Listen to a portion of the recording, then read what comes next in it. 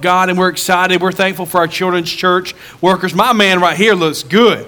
Look at that. Vest and tie. My goodness. He outdressed all of us. We're so thankful. Listen, I love the Word of God, and today, God's Word's perfect. Amen? Amen. Have you ever noticed how there are times, and it's my feeble mind, there are times when I'm struggling with something culturally, or I'm depressed over something that's happening in our world, and we preach sermon series around here, and we wrote this Jonah series was written, I don't know, probably 6 or 8 months ago, and it came time for us to walk through this together, and I love the topic of the morning. I love how it's so fitting with our times. It's what happens when a culture repents. I don't know if you watch the news, and I don't know if you trust the news you watch. But what I do know is no matter what network you're on, no matter how you align politically, we will all affirm this morning that our world's a mess. It's a mess. So what happens when we get serious about sin? What happens when we look at our culture and go, oh, there's a problem? What happens when we turn our affection and our attention to the cross? We've been on this journey through Jonah, and we looked at first when we began, we looked at Jonah and his unfaithfulness, and we looked at how God had a plan for Jonah's life, and it didn't matter what Jonah thought, it didn't matter what Jonah did. Jonah got on a boat, headed the wrong way. He was trying to get out of Nineveh. He was headed down towards Tarsus, and while he was going, God kept calling him, kept pursuing him. God is relentless. When he gets his mind that you're going to do something, he doesn't change it. God is unchanging. He is faithful. He is unmoved. And he called Jonah. He said, I want you to go to Nineveh, and I want you to go preach to them people and tell them to repent. And Jonah got scared of that. He tried to pull that whole you called the wrong person thing. And so when he got on the boat, it says God hurled the wind.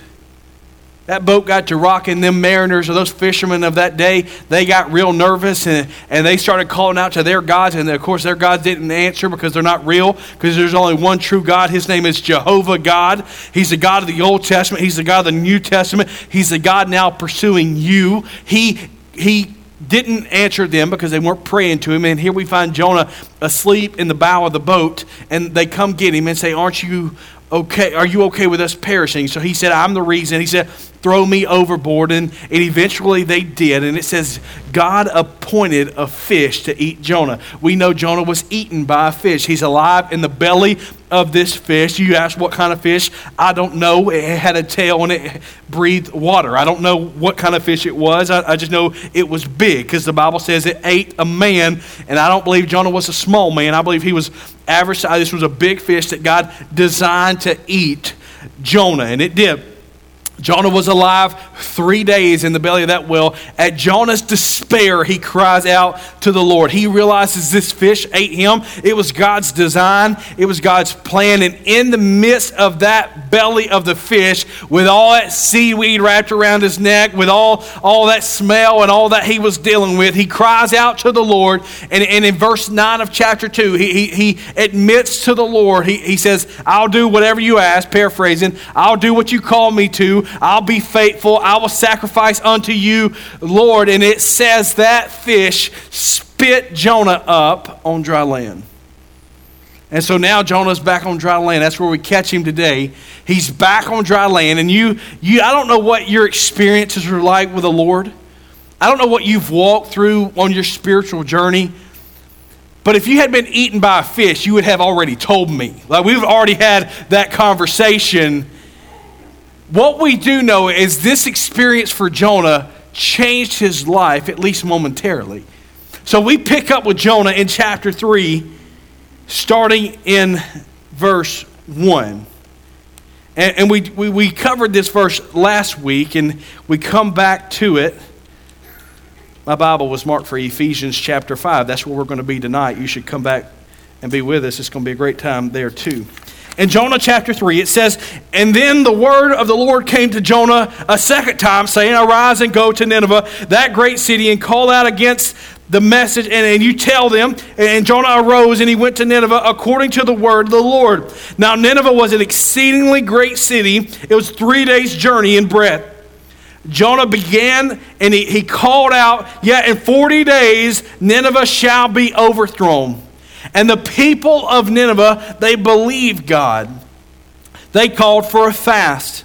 They put on sackcloth from the greatest of them to the least of them. The word reached the king of Nineveh, and he arose from the throne. He removed his robe. He covered himself with sackcloth, and he sat in ashes. And he issued the proclamation, and it was published throughout Nineveh by the decree of the king and his nobles. Let neither man nor beast, herd nor flock taste anything. Let them not feed or drink water, but let man and beast be covered with sackcloth, and let them call out to the mighty God. Let everyone turn from his own evil way and from the violence that is in his hands. Who knows, God may turn and relent and turn from his fierce anger so that we may not perish. Verse 10 says, when God saw what they did and how they turned from their evil way, God relented of the disaster that he said that he would do to them, and he did not do it. Father, bless the reading of your holy and perfect word. May it find a resting place in our soul. Father, I pray your Holy Spirit would have freedom today. Father, I pray in the powerful name of Jesus, God, that you would be able to move up and down every aisle, every pew, Father, that the Holy Spirit would have freedom in this place. Father, I pray as we think about cultural repentance that we would understand that repentance first starts with us. Father, forgive us when we sin and are okay with it. Forgive us when our sin becomes natural. Father, may we hunger and thirst for righteousness. Bless the reading of your word. Father, may every word I speak come directly from you. It's in the name of Christ that I ask all these things. Amen. So we understand Jonah's call now. God came to him a second time, and isn't that good news? Aren't you glad that when you sin, God didn't kick you out of the camp? But God allowed Jonah to repent and be restored. God resends his prophet to the sinful city. He says in chapter 3, the word of the Lord came to Jonah a second time. God sent the same message. The message didn't change. God had a message that he wanted Jonah to take. The message was to Jonah for the people, and God was serious about that, because when God calls, he's serious. He doesn't accidentally call. He had a purpose and he had a plan. So the word of the Lord came to Jonah a second time, saying, "Arise and go to Nineveh, that great city, and call out against it the message that I will tell you." Now, if you don't know your Bible history, let me help you this morning. Ninevites did not get along with many people in the world. In fact, they were hostile. They were a military city. And especially a Hebrew didn't have much to do with them at all. Here we have Jonah, who is a Hebrew, who is a man after God, who has now displayed sin. And now God says, now that you're ready, now that we've had this little hiccup and you've repented of that, now I need you to be faithful. Now I need you to be after my business. Now I need you to be after my will. So God comes to him a second time with the same message. Go to that great city and call out against it.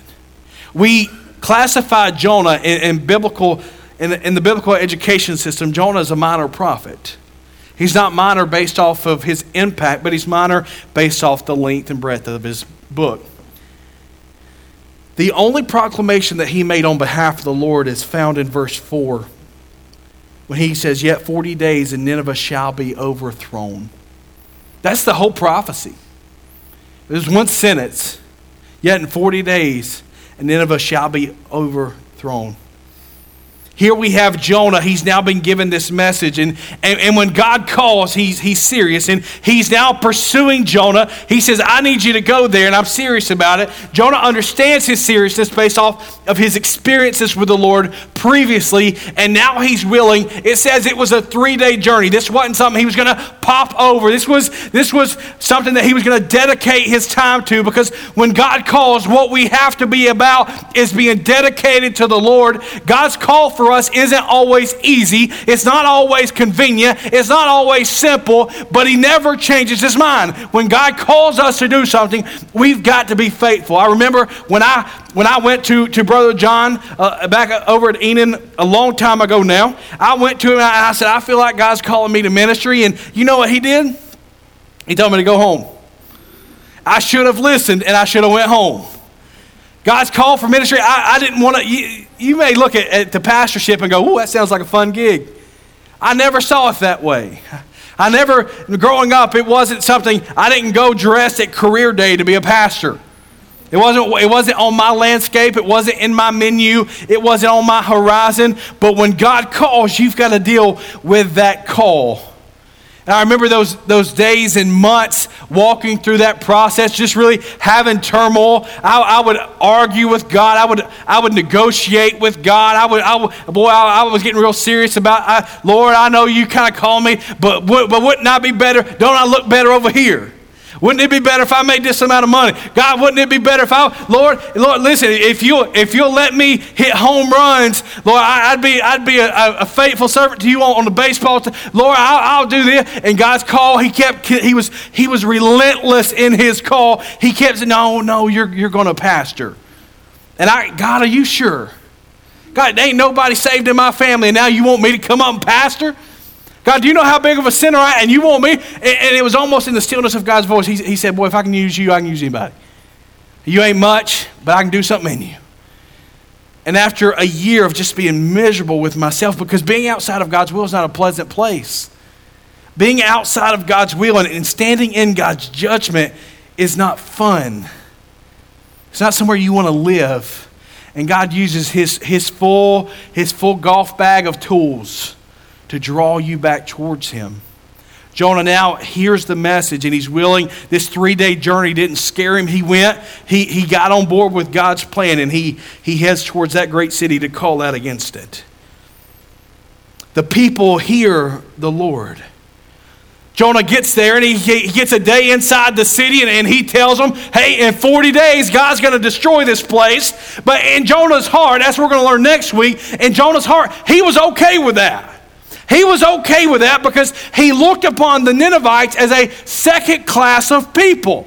So he's calling out to them. He says, hey, in 40 days, God's going to destroy this place. And there's a message there. There's some significance there in the date. God always kind of works in the same number. He gives them 40 days, and he says, God's going to destroy this place because y'all are sinful.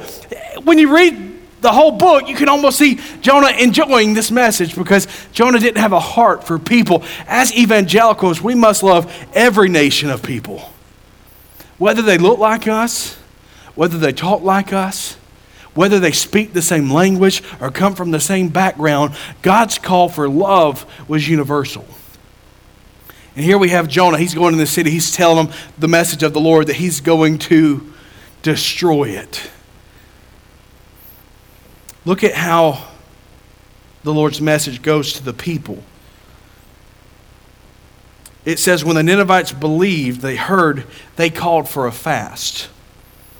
They called for a fast. The whole city, they called for a fast. And notice who all was involved. It says that they called from a fast and they put on sackcloth from the greatest of them to the least of them. That they were all engaged in the process because they realized that the whole culture had become sinful. And not anyone was outside of God's judgment. When you read the Bible, when God begins to judge a culture, He doesn't leave people out. Biblically speaking, we have a responsibility one to another to be faithful to the Lord. We have a responsibility to the culture to hold the standard. I don't know if you've looked at our culture, but we're not holding many standards at all. We now live in a day where morality is fleeing.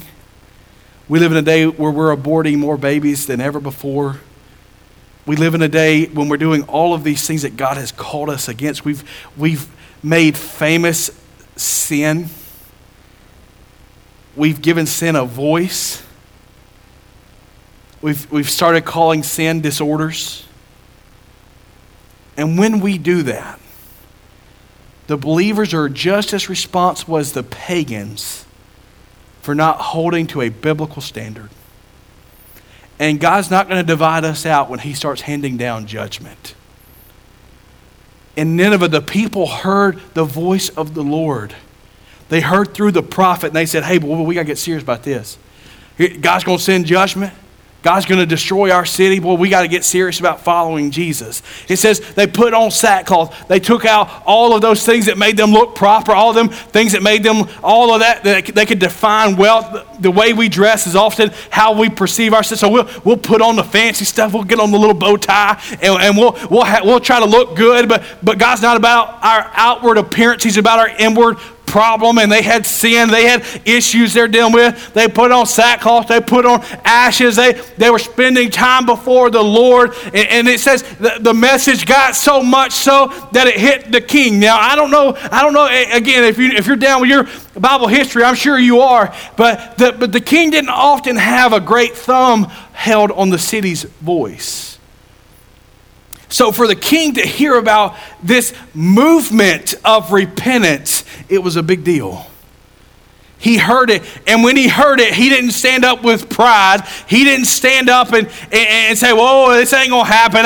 We're a strong city. We've got a great military. We spend millions in defense. Oh, we're the greatest country. He didn't say any of that. He didn't try to justify sin. It says when the king heard it, he started issuing decrees. Everybody's going to repent.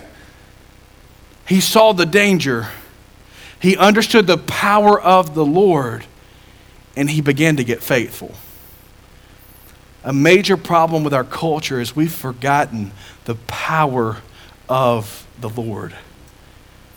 We've put Jehovah God, we've put Elohim, the Father of creation, we've put that God in such a small box, and we've kicked him out of schools, and we've kicked him out of our lives. Well, most of us don't have a daily reading plan in the Bible. I know I'm making the back row nervous, as I know. But most of us, we've ostracized the Father so much that he's lost his power in our lives. We think of God as some genie in a bottle and not Creator God. Not the Almighty, the one who spoke the world into existence. The one who with his voice will end this thing. We've lost the power of the Lord in our lives, and the thought of destruction from the Father seems so outlandish and outside the nature of God because we bought into an American Christianity that we just don't fear him. We don't fear him. The people's response was to get real serious about the Lord. And then we see the greatest repentance of a culture that we've ever seen. The word reached the king in verse 6, and he arose from his throne. Anytime you see a king standing, you should take note of that. He arose from his throne, he removed his robe, he covered himself with sackcloth and sat in ashes. He issued the proclamation and published throughout Nineveh, by the decree of the king and his nobles, let neither man, nor beast, nor herd, nor flock taste anything. They began to discipline themselves because of sin. They began to take real serious the weight of sin and also the depravity of man. They began looking at their lives and viewing it with a biblical standard, because here's what happened. A lot of times we'll look at our lives in view of other people and go, we're not so bad. Like I can look at my life next to Bert and go, I'm doing all right. But we don't need to look at Bert as our measuring stick. We don't need to look at this other fella or this other lady as our measuring stick. We look at Jehovah God as our measuring stick. And when we look at God for who we are, what we see is we're a man that is few days and many troubles. We are sinful. We are in desperate need of grace. We need God's mercy displayed on us. We need salvation. We need deliverance. When we look at ourselves, we see how awful we are. When we look at at man's heart, the reality of man's heart is it's evil. And we are desperate for God to work. We look at why our culture is so sinful, because the heart's evil. The heart's evil. The heart's selfish. The heart has ambitions that work on its own. The heart will lead you astray. Nineveh repents. The king decreed it. Not even the flock, not even the goats, not even the camels. None of them were to drink or eat. Not only was this just a pure cleansing, but it was also an acknowledgement of their sin. The people started surveying themselves and realized, hey, we may look better than this city over here, but when we view ourselves before the Lord, we're sinful people. When we stop trying to justify our sin, when we stop trying to skate away from our sin, when we get serious about Jesus, my friend, what we understand is we see ourselves as we are, and it's not pretty. It's not pretty. They acknowledged their sin. They acknowledged that they weren't free of that. They acknowledged the bonds that Satan had on them. My goodness, if our culture would realize the wool that had been pulled over our eyes, if our culture would realize all the chains and bondage that we put on ourselves, how free we would be in Christ. You remember Jesus came to set you free. He didn't come to bind you. He came to set you free. The Ninevites, they realized their sin, but also they had a great call for repentance. My friend, they had a great call for repentance. Notice what the king says. The king tells him after he gets serious and he says his decree says, let no man or beast, he said, we all be covered in sackcloth. Let them call out to the mighty God. This is a pagan city who is now getting serious about who God is. He says, let everyone turn from his own evil, from his own violence that's in his hands. He says, who knows? God may relent and turn from his fierce anger so that we may not perish. The king says, hey, listen, we're going to get serious about God. I don't care if it's for 40 days. We're going to get serious about God because we believe if we get faithful to the Lord, God will honor that. Now listen, the king had no promise that God was going to relent. The king had no promise that if they'd get it right, he'd come in and set them free. But what he thought, boy, if we just get serious about God, it doesn't matter if he ends us in 40 days, we will go out being faithful. May we go out faithful regardless of what's going on in our culture. But he gets serious about who God is. He calls for repentance, and he says, even so, we're going to honor the Lord. I imagine that even in the face of death, the reality of destruction, they said, we're just going to be faithful. Who knows? Maybe God will see us and maybe he will spare us. And then we find some interesting text in the Bible. Some interesting text. It says, when God saw, verse 10, when God saw what they did and how they turned from their evil ways, God relented of the disaster that he said he would do to them, and he did not do it. God saw their faithfulness. God saw a city who was on their knees before the Lord, a city who was standing in repentance, a city who had become aware of their sin, a city who had become aware of all their transgressions before the Lord, a city who had become aware of the holiness of God and the power of God, a city who was willing to go to the very end, honoring the Lord despite destruction, and God sees that. It says he relented. Now, I believe that God inspired men to write the Bible. I believe every word is inspired by the Lord. We're seeing this from Jonah's perspective. Jonah writes that God relented, that God changed his mind and chose not to destroy the city. But that's Jonah's perspective. I believe I've got the authority based off God's word to know God's call for that city was always repentance. Always repentance. God's plan for them was that they would get serious about the faith. God's all-knowing. God knew they were going to repent. God knew they were going to get faithful. God knew that he wasn't going to have to destroy them at this time because in 80 years, God's going to destroy Nineveh. God knew this, but when they got faithful, Jonah saw it and goes, God changed his mind because he's a gracious Lord. And all the while, God's been about repentance. God's been about repentance. Repentance isn't preached a whole lot anymore. Repentance isn't talked about a whole lot anymore, but it's the very thing that God called us to be about. He says we should have a regenerate heart. That regeneration, this idea of being made new, all this process of continual renewal, the New Testament says it comes by the renewing of our mind, the repurposing of our mind before the Lord, so that we can live in the spirit of repentance, in the spirit of the Lord. Today, are you faithful in your repentance? Let's talk about repentance for just a second. We've got a lot to do in this service, so with very brief sentences, repentance is more than admitting you're wrong. It's more than an I'm sorry. It's going before the Lord realizing that we are sinners and asking Him to forgive us. And if you've never accepted the Lord, then you need some serious repentance time. But maybe you're a believer today who has picked back up that yoke of slavery, as the Bible talks about. You've picked back up that sin, and you've got that sin that's dug down deep. You need repentance from that. It's not a I'm sorry. It's not, oh, I messed up again. It's not a oopsie. But it's going before the Lord saying, Lord, I need you to work in this. Lord, I'm turning from this. The idea of repentance is returning. Pent in the Greek means high, returning to the high place, returning back to righteousness is how we see that. We need to have a moment where we're repenting before the Lord.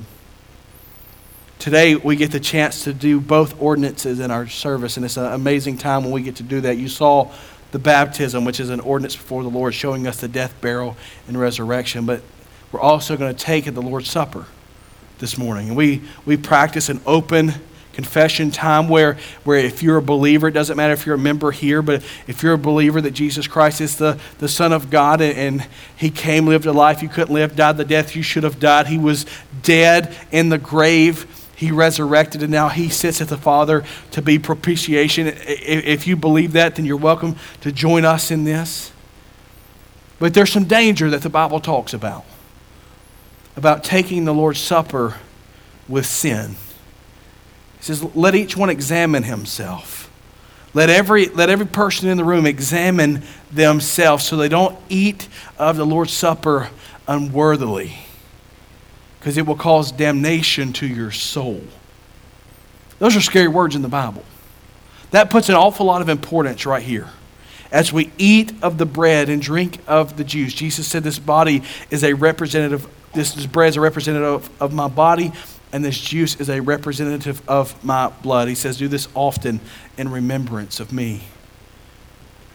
As we think about cultural repentance, there may be things today that God has brought up, that Spirit's put in your heart that says, you know what, I've got some things I need to deal with. I've got things long before I drink of that cup, long before I do any of that, I've got things I've got to deal with, that we may not cause damnation to our soul, that we may be in right standing before the Lord. Are you being faithful today? When you survey your life in light of Jesus, do you see those shortcomings that you need to deal with? Do you see those issues you need to work on? Has God revealed sin to you that you need to deal with? This is going to be a time for you to get that right before we usher into the Lord's Supper. I'm going to get our musicians back up here. We're going to have a time of response. If you want to stand during this time, you're welcome to stand. If you need to stay seated and just do business before the Lord, we encourage you to do that. If you need to come to an old-fashioned altar, my friend, listen, I believe in altar work. I believe that God still works when we get serious with Him. I believe when we submit ourselves before Him. I don't care how, if you want to do it biblically, listen, in the Bible, when they came to ask, they'd lay prostrate on the floor. I don't care how you do business with the Lord today. We want you to be faithful with what God's called. Don't leave His place still dealing with that sin. Don't leave His place with unconfessed sin. But may we have a culture of repentance in our faith family. Father, bless the reading of your word today. May it find that place in our soul that we can deal with it daily. God, I pray over everybody that can hear my voice this morning, God, that you would work in their heart, that you would work in their life. God, if there's sin that they have that unconfessed, if they've got sin that they've been struggling with, that stronghold of the evil one, that stronghold of Satan on their life, God, that you would give them the freedom to come down and fall on an altar, God. And we know based off the Psalms, you hear us when we call, you hear us when we pray. You're faithful to those whom you love. Father, we pray that we would get serious about doing that work with you today. God, that we'd be serious about regeneration in our life, living a life apart from sin. We know your call for us is holiness. Father, may we get consecrated on that. We ask all this in the name of Jesus. And all God's people said, amen. This is your invitation. You do what the Lord's